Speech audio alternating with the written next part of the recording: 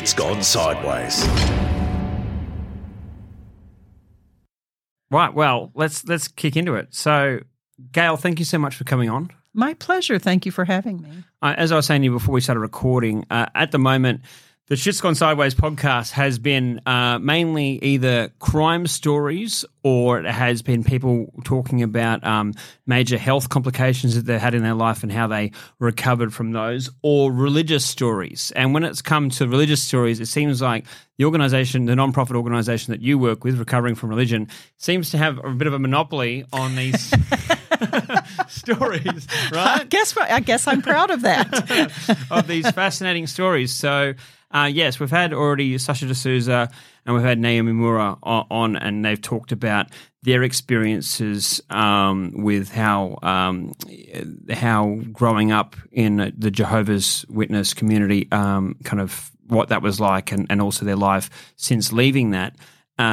It's also interesting to have someone on to talk about religious experiences, which is not from Jehovah's Witness at all, but from Southern Baptists. Now, I must admit, I know absolutely nothing about Southern Baptists. I know far too much. So, were you born into yes. Southern Baptist? Oh, yes. That's for generations back. So it was just an accepted lifestyle. And where did you grow up? In the southeast United States, mostly in Georgia. Yeah. And big family? A couple of brothers, but we were in church every time the doors were open. That's everybody's pedigree, is that every time the doors were open in the church, you're there. What's every day of the week? It's open. No, it's mostly Sunday morning, Sunday night, Wednesday, and then there's always an additional night for a small group Bible study in someone's home. Yeah. Okay. So it's pretty consuming lifestyle. And what were the other rules that would surprise us outside Well, this was do you know what I mean? It's maybe an American expression. Do you know what being a teetotaler is? I don't non-drinker. Non-drinker. No alcohol at all. Or the joke was Baptists don't drink with other Baptists. And so, yes, there was drinking, but it was completely prohibited by the religion. And then a conservative lifestyle. No, it's a narrow path to conformity. You can't divert off of that path. You need to be normal. You need to be heterosexual. You need, there's a whole lot of things. No sexual activity before marriage. All of the usual controlling religious rules was part of the Southern Baptist lifestyle. But was it for you at the time? Was it still a happy upbringing? In the context of when you're living in that lifestyle and when you're conforming, you feel like you're in a happy lifestyle. You're getting those dopamine hits of approval from your community. You're doing the right thing. You're there in church. You're doing work in the church that you're supposed to do. It feels happy.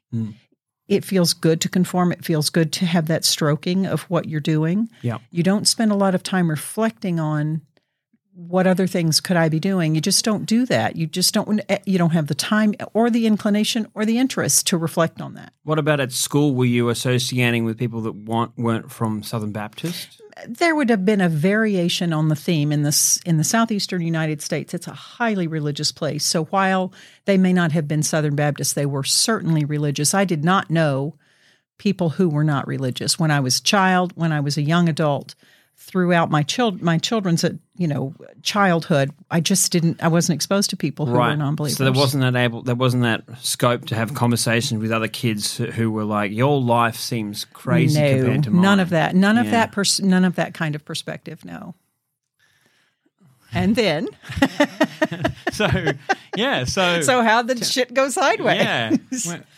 So I have a big family. I have 4 children, and I had all 4 of them in 3 years. I threw doubles the last time, so I had 4 children in 3 years. Awesome. Wow. I wouldn't recommend it for everybody, but I loved it. I loved everything about it. I loved raising them. I loved taking care of them. I loved doing the home.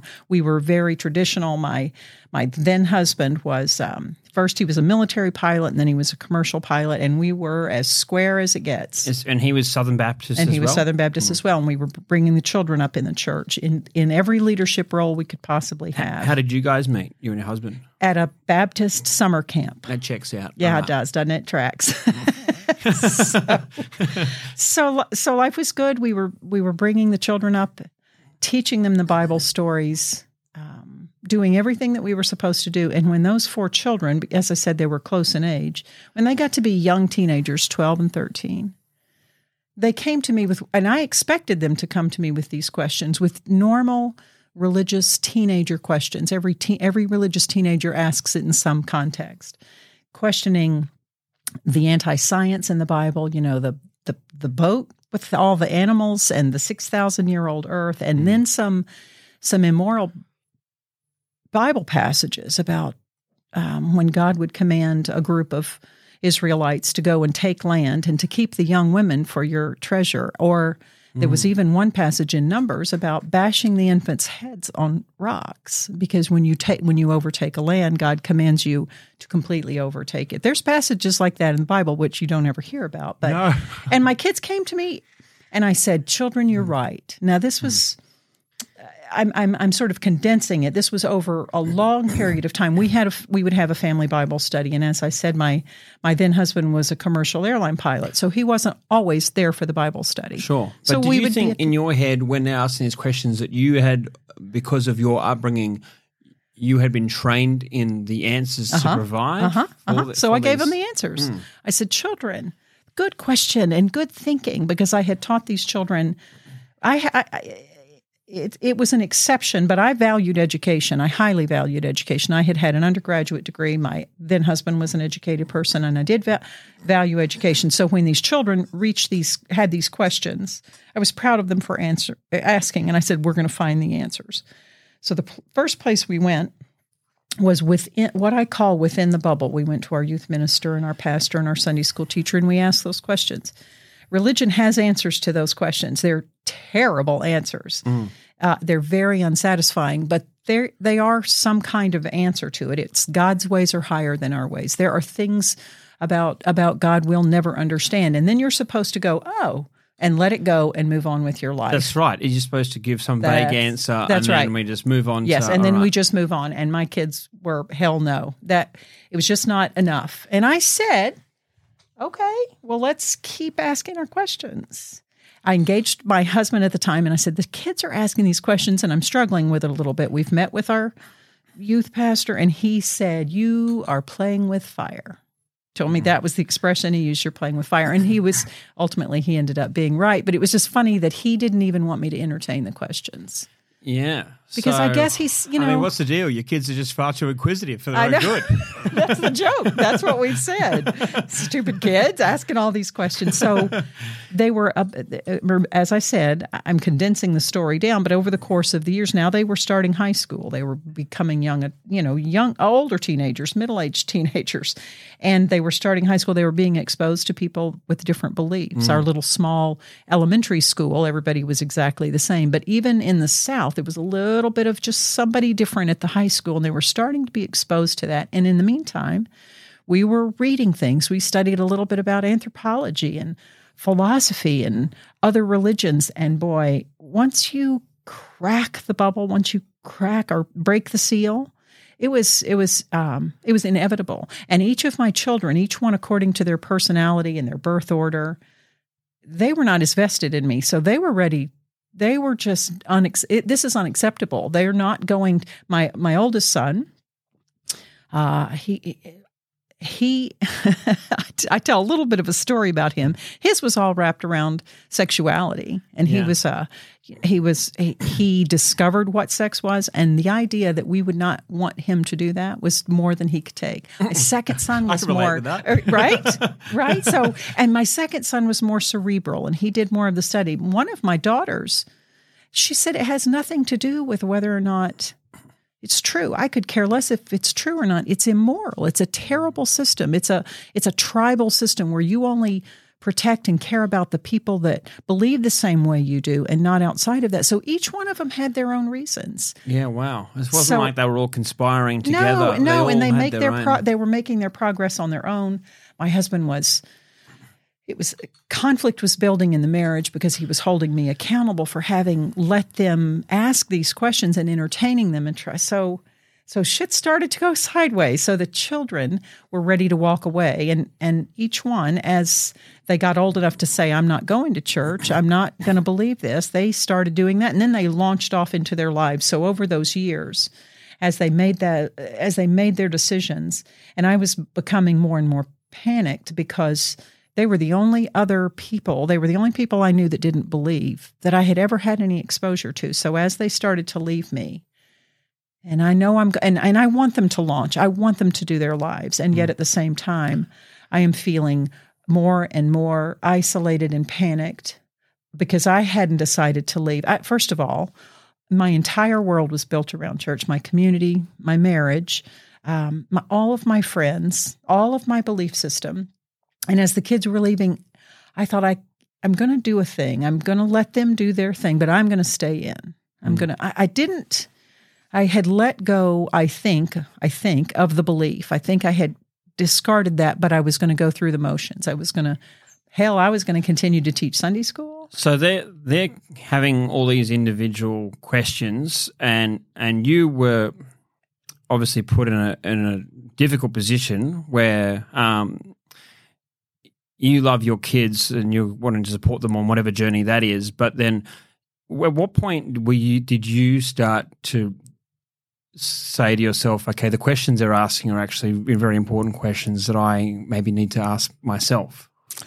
Well, I'm not proud of it, but I accepted that the beliefs were probably not true. I accepted that there was probably no afterlife. I accepted that I agreed with one of my girls that it's not a moral system. I'm not proud of it, but I love my house and I love my husband. I loved my husband. I love my life. I love my friends and I love my community. And yes, I wanted the children to launch and go live their lives, but I still had the rest of my life to do. You know, I'm only 45 or whatever I was at the time. Yeah. And I made the decision, I know I can fake this. I can do this. I can go to church. I can sing the songs. I can be happy with my husband. I can vicariously enjoy my kids living their lives. And I thought I could do that. Did your husband, did that affect his relationship with the kids? A little bit. Yeah, well, the gap that exists even now between the children and their dad, they each manage it in their own way. And I won't I don't interfere in any of that. And they have a relationship with him, but it's not very deep. Because when you leave religion and you're a true believer, everything changes for you. How you want to live your life, what your morality is, what your sexuality is, all the pieces, what you want to do for fun, what legacy you want to live, all of that changes. And so the children are quite different than their father in what they value and how they want to live their lives. So they have a relationship with them. It's doesn't have a lot of conflict in it, but it doesn't have a lot of conflict in it because they live a continent away from one another, and there's only so far that they can go in their conversation with him. And in the South, we learn to be very social, so we can talk around it and above it and not go into it. So that's what we do. Yeah, it sounds like they can be civil, but there'd be so much about their life that they can't even touch on. That they can't share, that they can't talk about, that he would disapprove of, that it makes him uncomfortable, that they don't really want to share with him because they don't want the judgment. They don't. Anyway, it's all part of the package.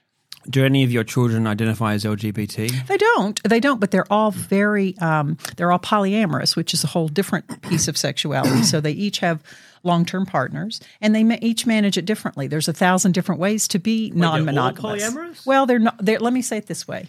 Polyamory is a certain specific word. They're all ethically non-monogamous. Yes. And so without getting into detail of each one of their lives, they've each managed to do that in the way that works for them and their partners. Wow. Yeah. That's fascinating. Isn't it? I know. But I know. It's also fascinating that that's happening with that level of strike rate among your kids. Right. It's interesting that they were all went on this journey of questioning and then leaving, and then also on top of that they're also ethical non-monogamous. And it's interesting when we gather together, and the children, we're all very close. We do vacations together, and we would almost rather spend time with one another than anything because of our shared history. And the topic will come up. And it is, sometimes I just sit there in awe of listening to them because they just edged away from the amount of baggage that I carried away from it. I still have to deal with it. They were young enough and they discarded it early enough, and their minds were open enough that it just astounds me how I think about what it's like to be raised without the impact of religious beliefs. What a gift that is. And while they had it as children, it didn't imprint on them like it did if you marinated in it for all of those years. And so it stuns me when I hear them have their conversation and how wide open they are and how rational they are and how their humanism feeds into the decision making that they do. It must feel pretty cool for you as a mum that you have this close relationship with all of them, and you can talk openly with them about their lives in a way which your husband can't, and you couldn't if you had not left the religion as well. Biggest pleasure of my life. It's that I can talk to the kids, that they're willing to share with me. Sometimes I'm astounded at what they're willing to share with me, how open they are, because that's a relic of religiosity that I struggle with. Is you're going to talk to me about your sex life, and then they talk to me about their sex life, and it's such a privilege. That seems to be a very common theme among a lot of people that you would come across with recovering from religion, that once they left whatever religion they were a part of, a lot of them have either very, very one-dimensional or non-existent relationships with their families. Oh, it's one of the saddest things that we see, Andrew, when people come to us at recovering from religion, and it's a process. It's not an event. So when they come to us, sometimes they've done what I did early on. They've done the heavy emotional lifting of discarding the belief, but all of the trappings, all of the external, you have to deal with and you have to put somewhere. And the fractured relationships have to be managed. You have to face the reality of it. Sometimes you transition through being sad about that and the grief and the loss to some joy about that because you don't have that burden. And sometimes it's vice versa. So everyone's journey, the thing that we have learned at Recovering from Religion is everybody's journey is unique. Everybody's comes with certain challenges. The consistency is that it takes a while. It's sometimes protracted. It doesn't happen overnight. You just don't stop believing and then get on with your life and live a different way. It's and for some it's quite arduous. Yeah. It sounds like there's a lot of differences in everyone's stories, but then there also seems to be that there's a lot of commonalities as well. Oh yeah. Right. People that have all had this negative experiences of the fallout of leaving their religion, of just people that they hold close to their heart, just not being not having that have that relationship. And in my opinion, this is just my opinion. I think it takes work to learn how to be a humanist. Humanism is a philosophy. It's about human-centered compassion, and that doesn't happen overnight. In fact, in my tough year that I alluded to, I didn't quite finish that story, but when I made the decision, I'm going to fake this, I'm going to do this, I'm going to just go forward, that lasted a year. And it was a dark, dark year for me because I was drinking a lot and making some bad judgments. And I didn't know how to be a humanist. I didn't know how to figure out my morality. All I knew was everything that I had believed in up to that point was gone. Okay, well, now what? Well, now I'm going to fake it. And it wasn't a very joyful prospect. I loved my life and my friends, but over the course of a year, I was like, yeah, I love my life, my husband, my home, my friends, but this is some bullshit because I can't. What was making it harder then when you were? You felt like you were living as a fraud? There was a lot of that. I was watching my children thrive, going off and doing their lives and not being perfect, and I also was thinking about the world from a humanist perspective, and I was desperate to talk to other people about what this felt like. And I was outraged that I had been misled for so long. I was embarrassed that it took me that many years to question it. There were so many things that fed into that misery, that year of misery, that dark year, because I was not being true to myself. I was trying to make it work with my with my then husband, he was also trying, but he knew I was faking it. And so then what do we do? What do you do? What do you do? He's not ready to question. He's never questioned. In all of these years since then, he's never questioned. I couldn't go back. I couldn't unsee what I learned. I couldn't unlearn it. And it was just a mess.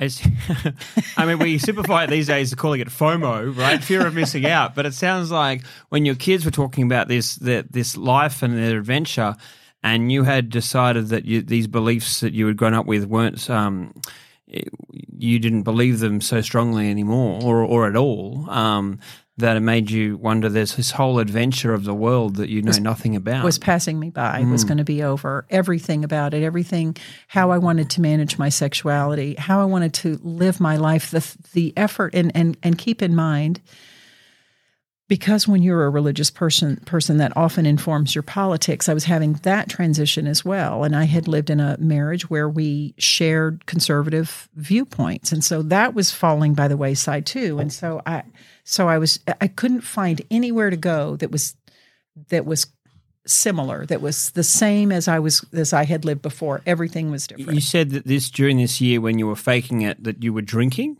Uh-huh. Well, I mean, I'm a drinker, but that was a bad year. That was a bad year. It's escaping.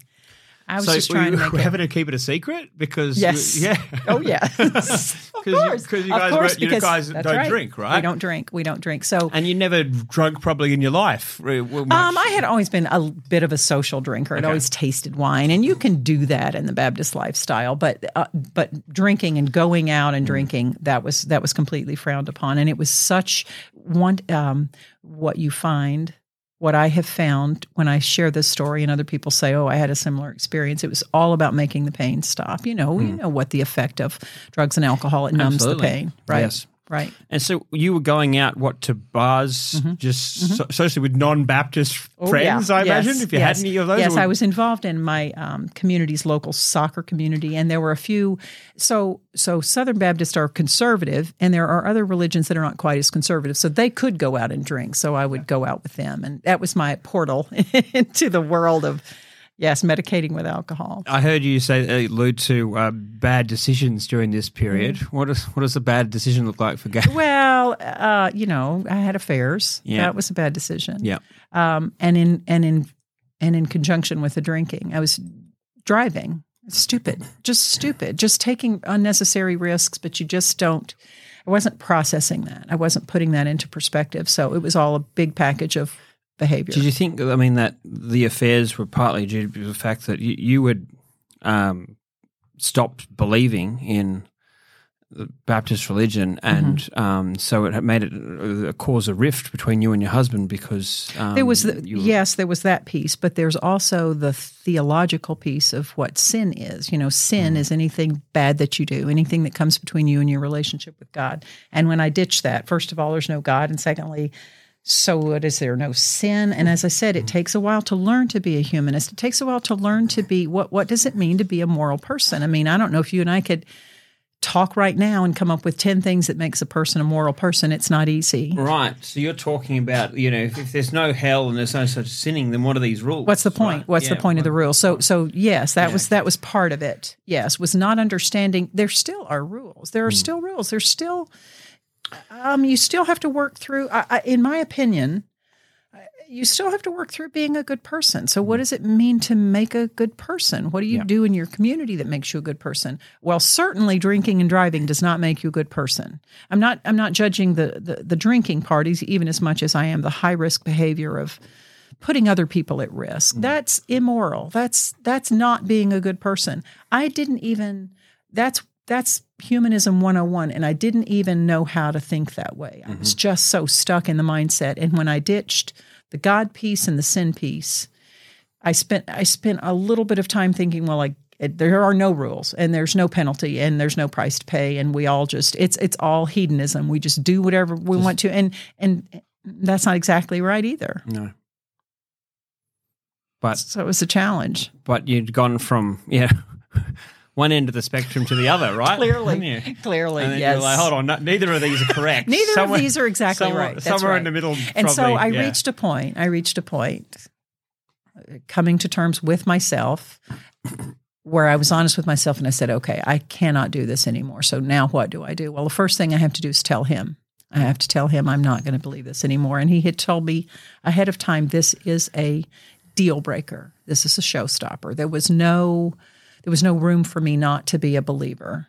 And when I told him I was not a believer, that was when he said, then he said, I'm going to divorce you. And that's what happened. Yep. I had to tell my parents. They were religious people. My mother just wept. My sweet little Southern mother just wept. My father called me middle-aged crazy. All you want to do is go out and sleep with people. And I'm like, I didn't even tell him that part of the story.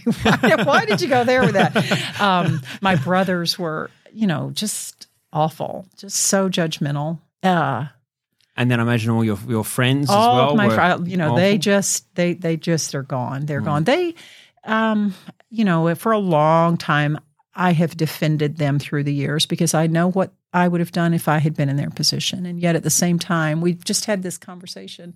How long do we hold these people accountable? We always say, well, they don't know any better. They're indoctrinated. They believe life works in a certain way. And so we excuse them. So when all my friends fell away, I excused them because I understood why they did what they did. As time has gone on, I'm like... Also, they're all going to choose to stay in that community, right? So no one wants to put their head above the parapet. Hell no, right? Of course not, because who's going to be the one to do that? Because then you're going to get judgment, laterally from all your other people. Yeah. And what do they want? Why do they want to be friends with me now? Because, I'm doing this bad, evil thing, and their indoctrination means that they can pray for me. They could have witnessed to me. They could have talked to me about coming back to Jesus, but they can't. They don't want to socialize with me, and I think there's a little piece of that too that they don't like. That they would not even be able to articulate this, but I'm scary because There's some rules that they don't love too, and I've said. I'm walking away from them. Yeah, they'll label it as you can draw them towards wickedness or whatever, right? Right. But the reality is it's that they're afraid that whatever you've gone towards, they might like it. Right. Like it a lot. Yes, right? and in the ensuing years, after I struggled through and got myself back together, I live a kick-ass life, a joyful life, a wonderful life. It wouldn't change anything about my life. It's awesome. And so I never... Sure, but that first couple of years must have been hard as shit. It's hard. It was real hard. It was real hard. It was. The dark year, however, I consider was the worst year. Once I got through telling my husband, starting the divorce proceedings, awful, telling my parents, there was still, as sad as that was, and that was also a sad year. It still wasn't as bad as the dark year because I had hope. I had hope that I was going to be able to. The dark year was when you were living a lie? Yes. Yes. Okay. Yes, that was the worst. Yeah. And even though there was sorrow in the following year and there was a lot of heartache and my parents were so upset and my brothers were upset and I didn't have any friends. I didn't have, I had to rely on my kids. They were wonderful to support me, but they didn't even live there. They were off in college and I didn't want to do that to them. I just didn't want to parent them that way. I didn't want them to have to take care of mom all the time, whatever. So they must have shit a brick though when they heard, guess what, mom's done. Yeah. Yes, but they were awesome because they had been saying, Mom, you can't, because they knew that whole bad year, they were like, you can't keep doing this. And they knew I wasn't making good choices. And they're like, Mom. And I was like, all right. I can stay. I don't have to do this today. So they were a bit worried about you. So that must have been a huge relief for them to hear that you finally gotten the guts to and they were make the supportive. move. They were so supportive of me. And I don't know how common it is when a middle-aged lady gets divorced. I kind of pulled myself together and started law school. It was a dream that I had always had. So I went to law school. That's amazing. So what were you doing for employment?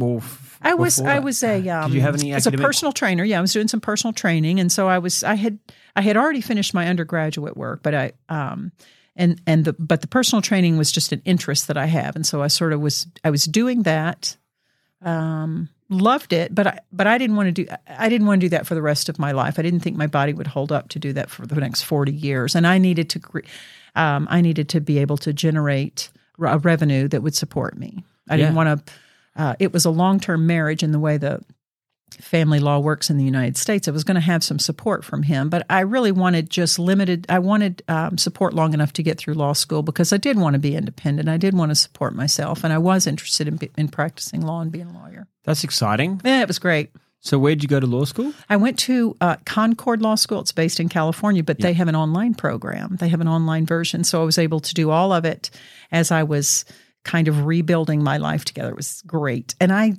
an academic nerd, and so I loved it. Even though it was online in the middle of the night at 2 o'clock in the morning, I'm listening to the lecture and I'm looking up the cases, and I was a weirdo about that, so loved it.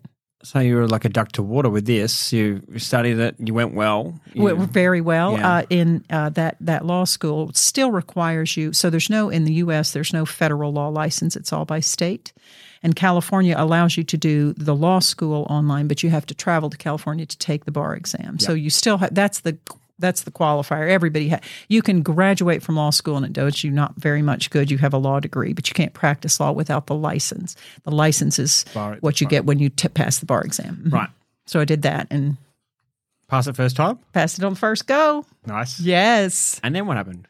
And then I started practicing law. I was living in Tennessee at the time. I was still living in where we were. And then, were you dating at this stage? Yes, I had a honey. Yes, yeah. I had a honey. Yes, I was.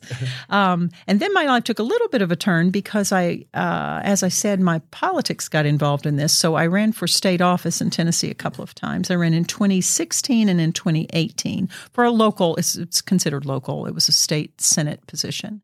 But I ran as a Democrat, which is in the minority in the southeastern states. It's Tennessee, where I ran, has what we call a supermajority. So they completely dominated all politics. But I thought it was an important voice.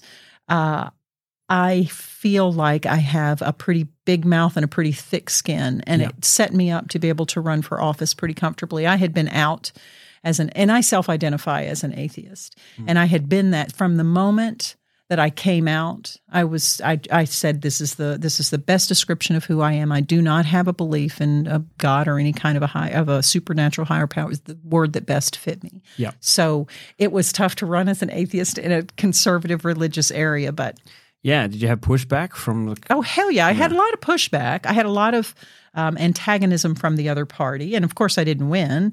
And I got the 36% that we all get when we run in those areas like that for the vote. But it was a positive experience, and the positive thing was the opposing party, the highly religious party, made a big deal of my atheism. I was trying to minimize it, not because I wasn't proud of it, but because I knew it was going to be troublesome.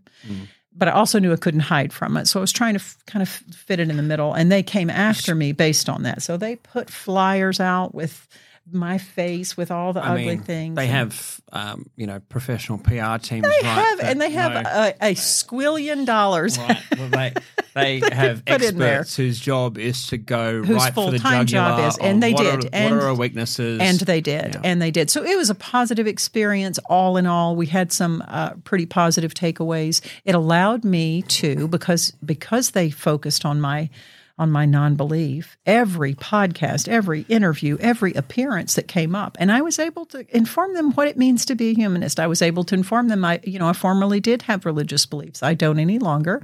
And here's what I believe in. I believe that my neighbor's well-being is on me. I believe that their suffering and their happiness are connected to mine. And I think our community can be better. I think we can do better if we, all the things. That I believe in doing positive things through action, not just going to church and praying not for just them. going to the church and praying for the people that are in that building, which was what I was trying to say. Yeah. And so you ran twice. I ran twice. I ran in 2016 and 2018. Did you go any better the second time? Nah, by a percentage maybe. I don't know, probably by a percentage point. But after that, and this was, I had already finished law school. What? I had also connected with recovering from religion, so I had a lot of balls in the air. Why run? What's the motivation to run if you don't think you have much of a chance of winning anyway? Because you have to start somewhere. Yeah. And one of my takeaways was, the image I use is, I have always had a small farm. I always have goats and chickens, and so it's a farming image. When cattle walk between, walk up, they lay down the grass, they tramp down the grass. And when you are doing something for the first time, you're sort of laying down the grass for the people behind you. And so when you run, and you're probably not going to win, someone has to do it. And as I said, I was a good candidate to do it because I knew I could take what they dished out. And the second thing was there were people behind me, young people behind me, that I knew with time, eventually people, younger people, the demographic freight train that's building in the United States of young people who are more progressive, who are more open-minded. I knew they were behind me. And I thought, if I can do this first row of laying down the grass and getting people used to, guess what? There are non-believers among us, and I'm one of them, and you will be one of them too. And so if I could establish that and open up a pathway for those that came behind me. So that was part of my motivation. I mean, it makes sense when you talk about it like that, like just taking a few bullets for the next person. Right? Yeah, that's what I said. Yeah, and I could do that. I was in a privileged enough position to be able to sustain that. You talked about the fact that there were people that were critical of you, but you must have had the flip side of people who they must have given you a lot of confidence that you had people come out of the woodwork to support you as well. I had wonderful experiences of almost every time I spoke somewhere, someone would come up to me, and religion is so prevalent in the area where I was running. They would come up to me and lean in, and I knew exactly what they were going to tell me. They would lean in. I don't believe either, but I can't come out. I can't tell my mom. I'll lose my job. And it was almost every time. I had a young woman come with her 2 little girls, held them by the hand. They were 6 and 8. And she leaned into me and she said, I'm a non-believer and I'm raising my children to be non-believers. And I want these girls to shake your hand. Makes me well up now to think about it. So yes, I had extremely positive experiences from the minority of people that I was running among. Your kids must have thought it was pretty cool as well. Oh, they were so proud of me. They all did little cute videos of support. I've got those on my Facebook page. Each one of them. My mom is running because we use them in different kinds of social media and promotion. And so they each one had their own story about mom and what mom stood for and who mom was and how and why she's motivated to run in this conservative area and what motivates her to do good. And so they were awesome. They were very supportive. What kind of law did you go into practicing? I practice estate planning, which is wills and trusts and healthcare directives and that kind of thing. Cool. Do you enjoy it? I love it. I just love it. What drew you to that? It's not the contentious part of law. It's not a big fight. Yeah. You help people with the security of knowing that everything's in place. I even my tagline on my website is called Love After Death, so that you love your people. And when you get your plan together, you can, I call it the peaceful sleep of the prepared, because and if you do it right, the people that you leave behind feel your love even after, you love them so much and you work so hard to make life good for them, and then you die and then it's a fucking hot mess. And if you get your plan what does it look together, like when it goes wrong? When it goes wrong, yeah. So I'm not sure how it works here in Australia. The government has a plan for your belongings after your death. If you don't have your own plan. If you don't have your own plan. And if you don't have any problem with the government going, okay, well, now here's the plan. On paper, it might be a sibling that you are fractured from. On paper, it might be, that they don't, if you're not married and you don't recognize your partner's stuck because your family can intervene. So, and then the court gets to make those decisions. And so if you have a plan, it makes things go so much better. Plus, you do it the way you want to do it. Plus, it gives you the opportunity to talk to your beloved people and say, guess what? Someday I'm going to die, and here's what I think I'm going to do. Here's what our plan is. Let's talk about it. Is everybody comfortable with that? Are we all okay with it? Do we all understand what's going to happen? And here's this big book, and it's on the shelf, and when something happens to me, you pull the big book off, and that's Mama's love for you, is knowing that it's going to be taken care of. I love the practice. You see, I'm just picturing in my head all these, these movies, right, where they do the will reading, and then there's all the gasps. Everybody's like this in the room. What am I going to get? It's going to the housekeeper.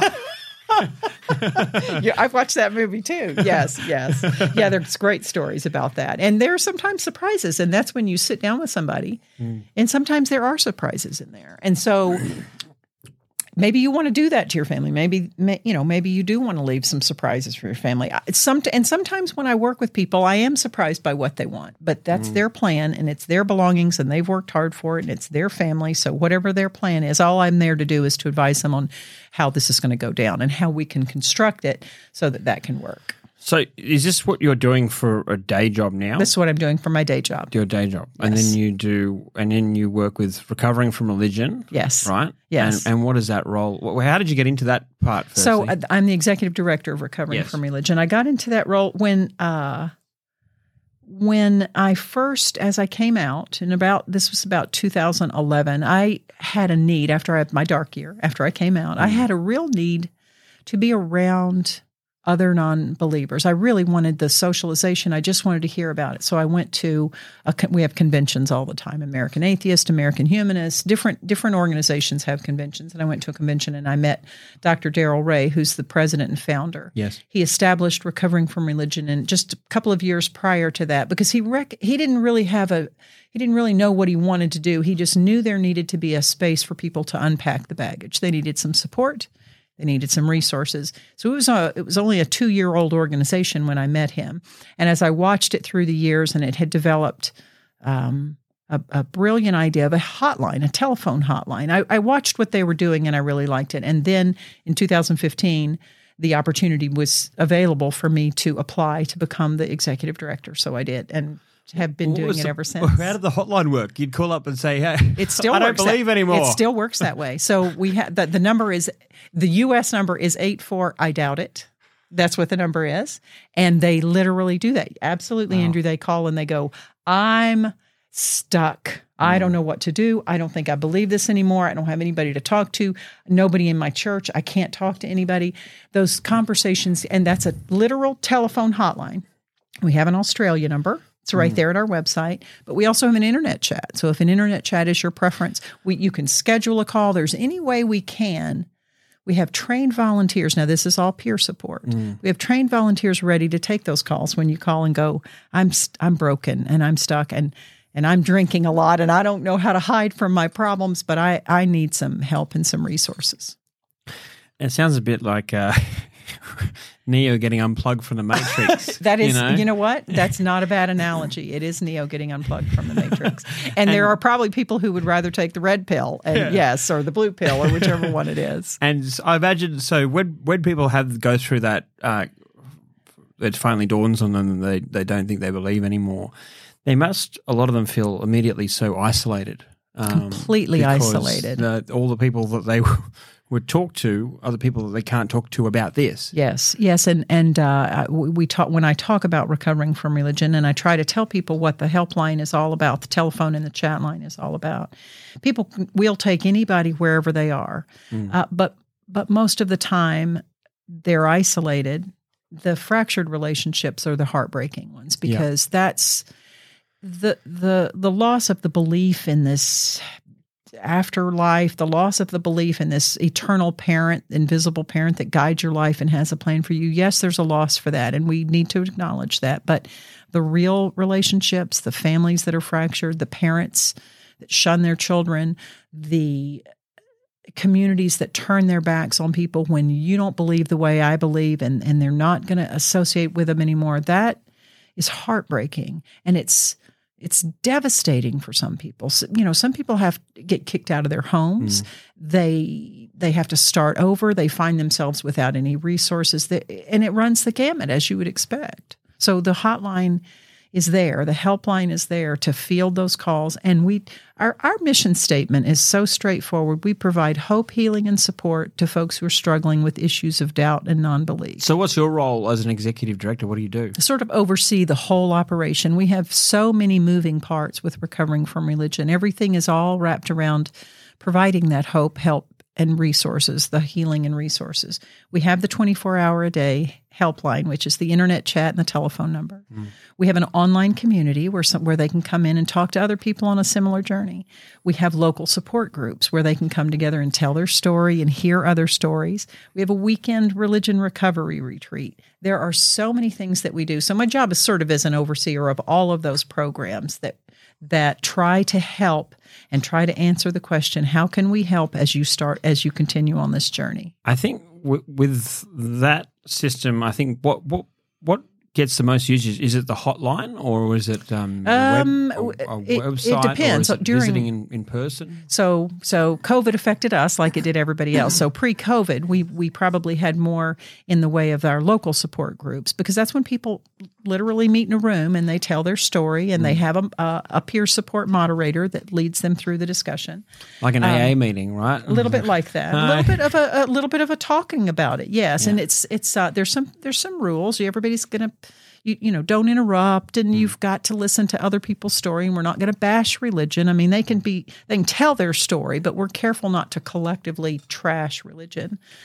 So the support groups get a lot of use, but also during COVID, the helpline use just skyrocketed because people they're stuck now. Now, not only are they isolated, but now they're stuck in the home. They can't even go out and see any friends. And so we benefited from COVID. I don't mean to be cavalier about that, because I know how serious it was. But we benefited by COVID in that not only did we get a lot of clients that reached out to us and access the help that we offer, we had a lot of folks to come in to volunteer because everybody's going stir crazy. And this is and volunteering for recovering from religion you can do at your laptop, at your desk, on your own schedule, because we're a 24-hour support. That's cool. Mm-hmm. I saw in Australia they have this program called Crime Stoppers, which is like for people to report. Sure. Rat out somebody else. Snitch on people. But they've got like an app now. And I was thinking, like, who wants to get caught like using a Crime Stoppers app? I was thinking that's probably why you guys, I'm not sure if you guys have an app, but the recovering, you wouldn't have got to get caught if you hadn't left yet, the Recovering from Religion app. Well, and we're laughing about that. Yes, we're laughing about that. And there are some countries that we have the client who's reached out to us back out of the system and get some protection for their IP address. You can not disclose your IP address. And so we're laughing about it, but we are really careful to protect the identity. We don't track our folks in the truest sense of the word. We only know the general area where they're calling from. Yeah, but they're looking for a way to have a conversation with you guys and get advice and while leaving the smallest fingerprint possible, right? That's right. And we try to work around that. If they abruptly leave a call or a chat, we understand that. We know what has happened. Someone's walked into the room. Yeah, so like, what the hell, so rude? I know, You're like, we get rude. But no, we completely understand that. And so that's another thing that we spend a lot of time thinking about, putting ourselves in the position of the client. What else can we do to help them? Yes, maybe when we opened up an internet chat, we did it for a weird reason. It wasn't that we were trying to go global. We were trying to give people who couldn't find the privacy to have a phone call an option. So we thought, let's do an internet chat. Well, when we did that, we went worldwide, and that was awesome, and that's growth. But that was not even the motivation behind it. It was because we recognized sometimes they couldn't carve out the space or the time to even make a vocal phone call. So yeah, wow. So it helps to have a few different options there. Oh, as many options as possible. You can schedule a phone call. There's just a lot of ways that we try to provide help. I saw on your, I think on Twitter that you are a woman of many interests. Okay. You're an iron woman? I have done, yes. In fact, my first iron race that I ever did was in New Zealand. I had traveled to Lake Taupo. I did not complete that race. I had a struggle in the water, so I don't get to count that one. But I eventually got my Ironman in, yeah. Wow. Yeah. So you're doing that. I saw also that you're a bee. Are you an active beekeeper? Yes, I have bees. I have bees at my house. That goes along with the farming piece. I have about 5 acres in Oregon. What's the trick to keeping bees?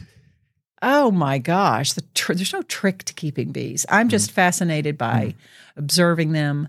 The honey is the least important of the whole thing. They're pollinators, and so if you're concerned about the environment, having wear that big mask. You do. There are certain times when you want to wear that. If you're just doing a small adjustment to the hive, bees are not out to get you. Do you use smoke or something to mellow them out? You have a smoking device that calms them down. It kind of gets them a little disoriented. So if they're agitated over some reason, sometimes too high of a temperature or a change of a queen, or if you're going to put another, what's called a super onto the boxes, there's different things that agitate them. So there's times when you need the gear and the smoke, and there's times when if you're making a small tweak or whatever, it's not a big deal. They're fascinating creatures. My dad was a beekeeper long before I was born, when he first started dating my mum. And I think my mum was like, look, if we're going to be a thing. This is a deal breaker.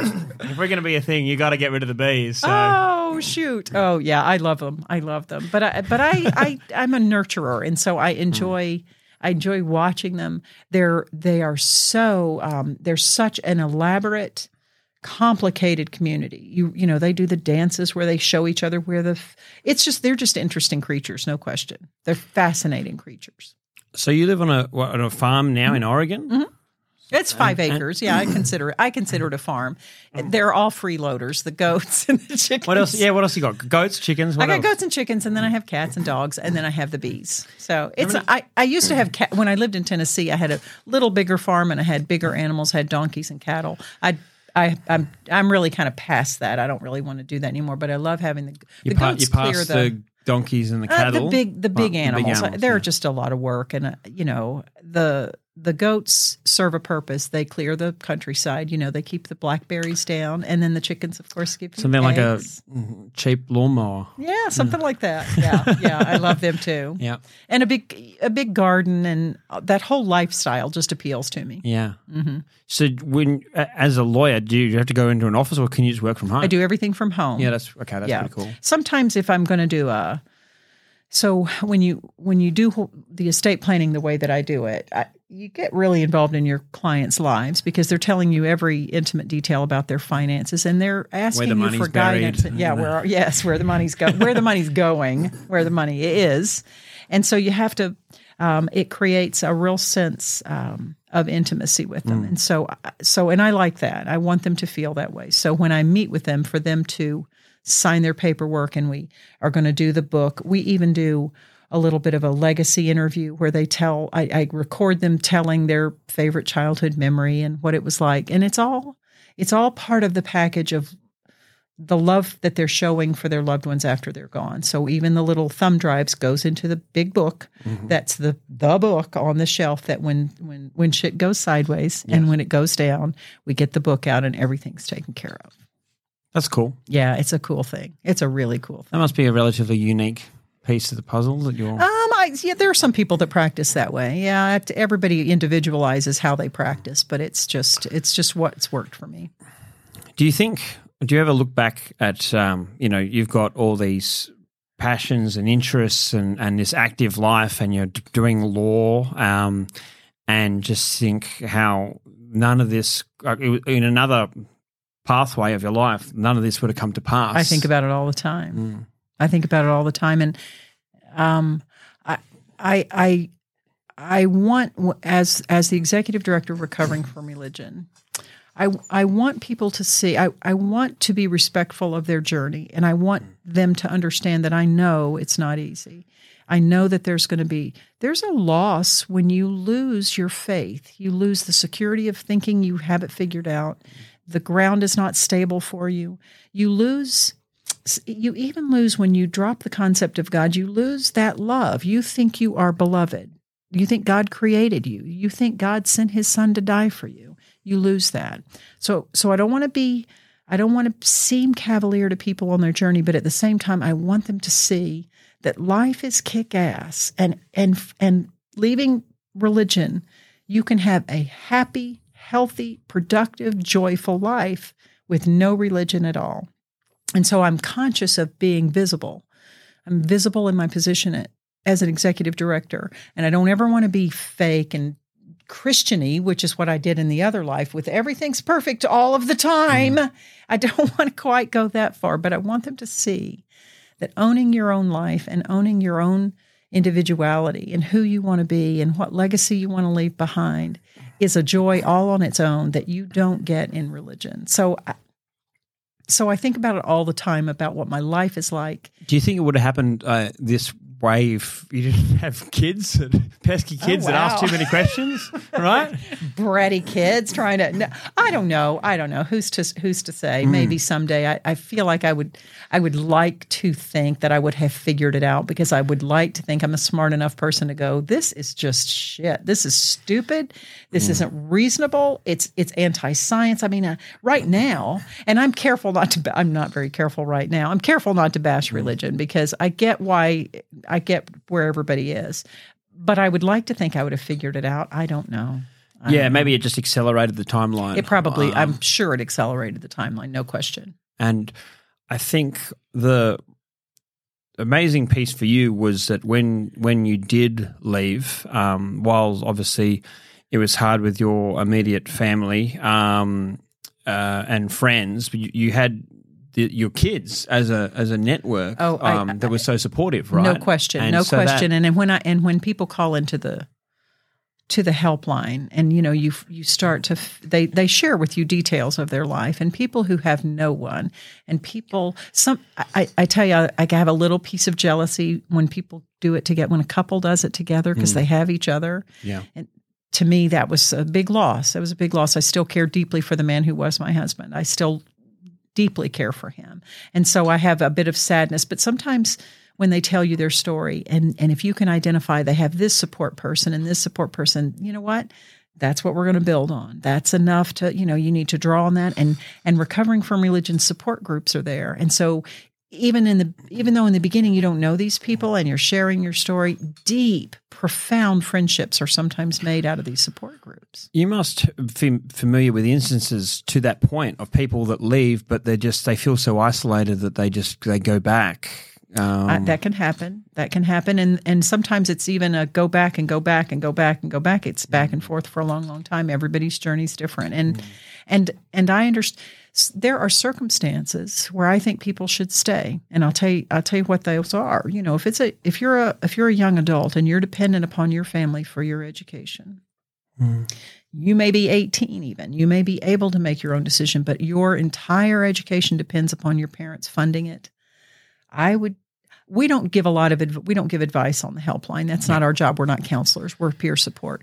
But as we talk them through their options, that would be one of the times when we would want them to think seriously about the cost of leaving. Letting them know, letting them identify for themselves, life will go on. If after your college education, when you're not dependent upon your parents for your education anymore, you will have the freedom to be able to make your own decisions.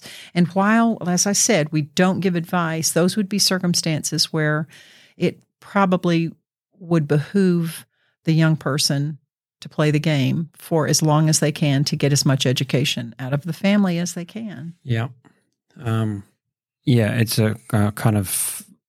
It's a spectrum, isn't it? There's no right. There's no black or white. That's right. That's right. That they might be better off continuing with those questions while also helping set up their own future as much as possible. That's right. That's right. And that's why there are circumstances when we completely understand somebody not leaving. We get it. We've all been there. It's not easy. Yes, it's going to cost you. Yes, it's hard. Yes, it's so much better on this side, but they don't know that yet. And it's not my job to tell them maybe their life won't be better on this side. That's not.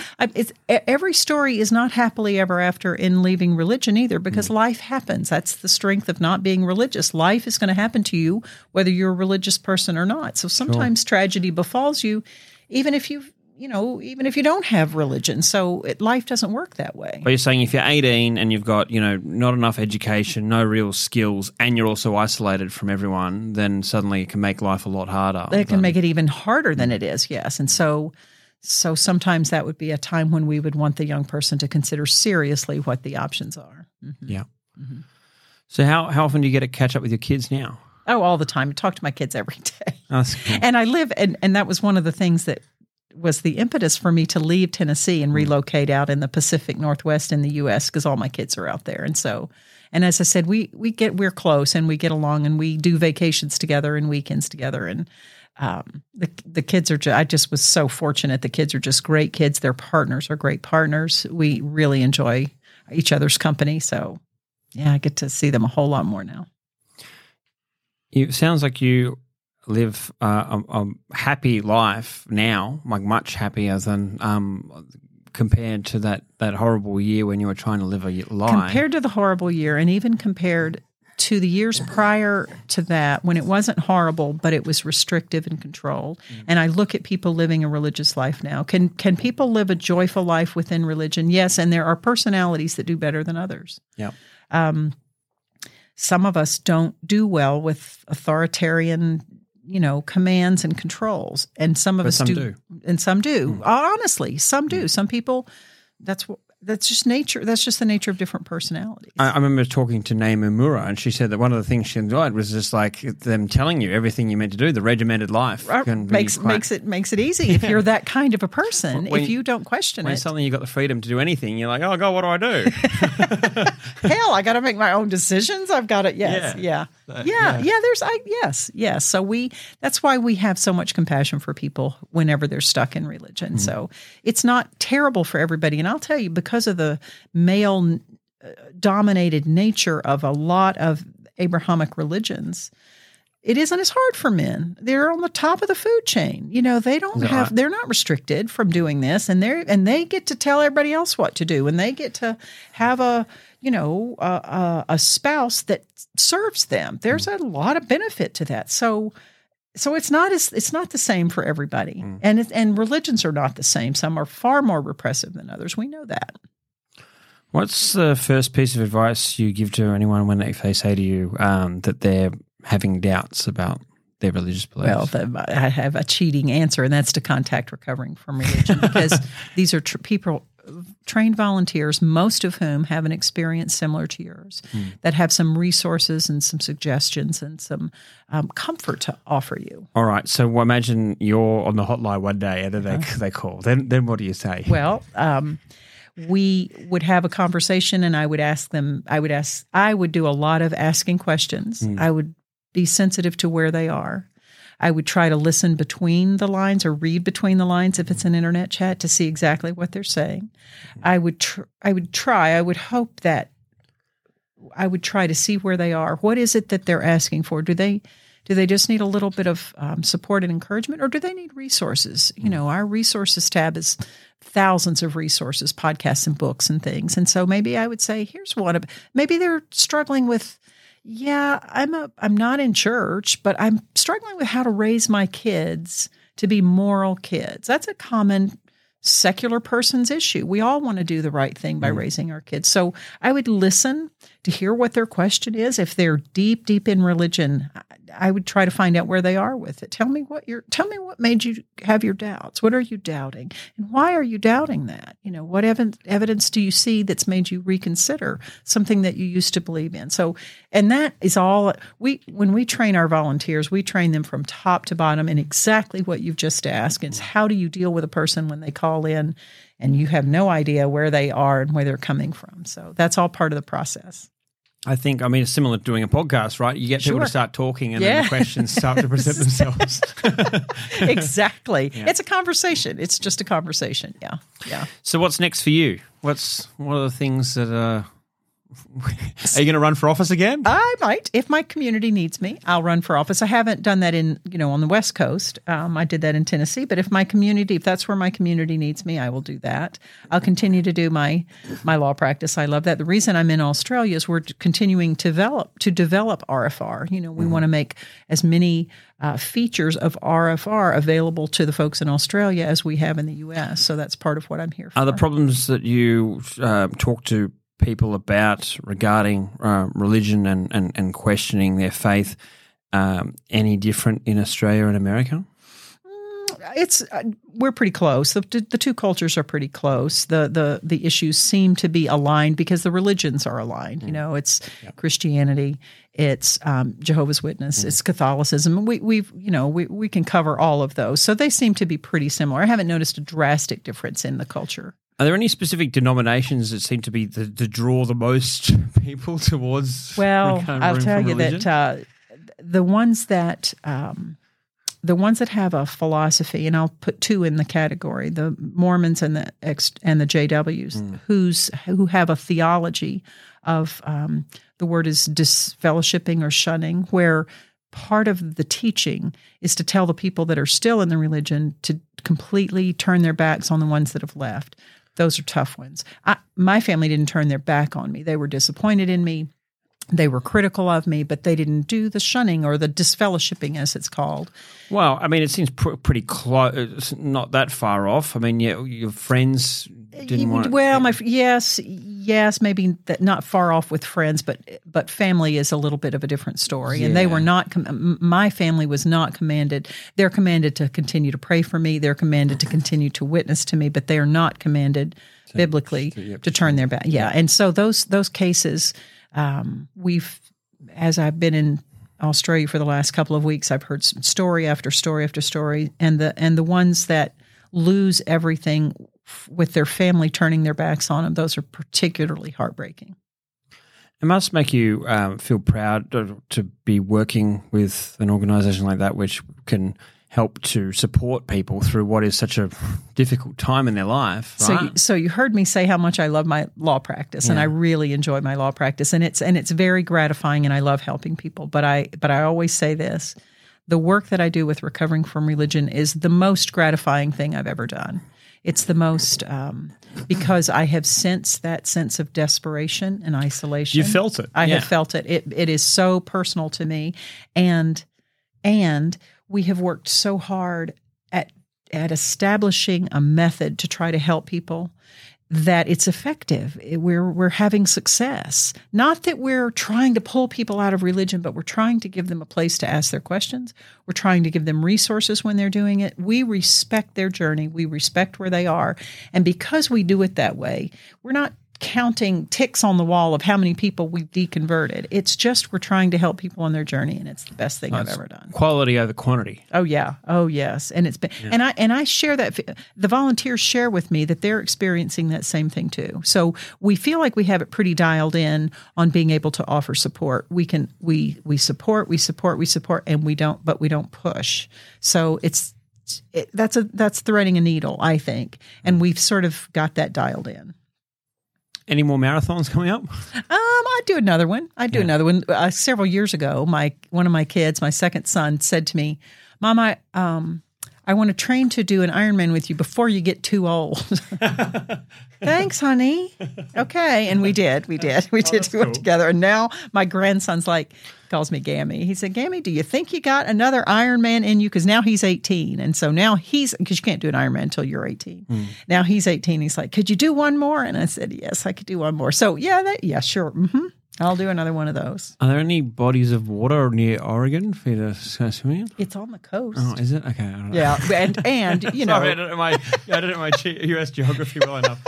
That's okay. Most of the races are not in the ocean. No, you just do it in a lake. Yeah, there's enough bodies of water to find. And sometimes you do a destination race. It's not that you do a race in your area. You go to a place to do the race. Yeah, so, cool. Yeah. My family goes, I have a daughter in Las Vegas, and there's a Las Vegas half marathon. It's actually a full marathon and a half marathon right down the strip. They close it to cars, and you go right down the strip, and you do it in the evening, so it's called Strip at Night because we're funny. Yeah. But there's 40,000 runners, and so the family gets together and does that. We've done that one for years. So do all your kids live in the U.S.? Uh-huh. Yeah, cool. Mm-hmm. And they live close to where I am. All of them live close to where I am in the Pacific Northwest. Nice. Yeah, it's great. Well, Gayle, thank you very much for coming in. I can't tell you what a delightful conversation this has been, Andrew. Thank you so much. No worries at all. Absolute pleasure. This has been another episode of Shit's Gone Sideways.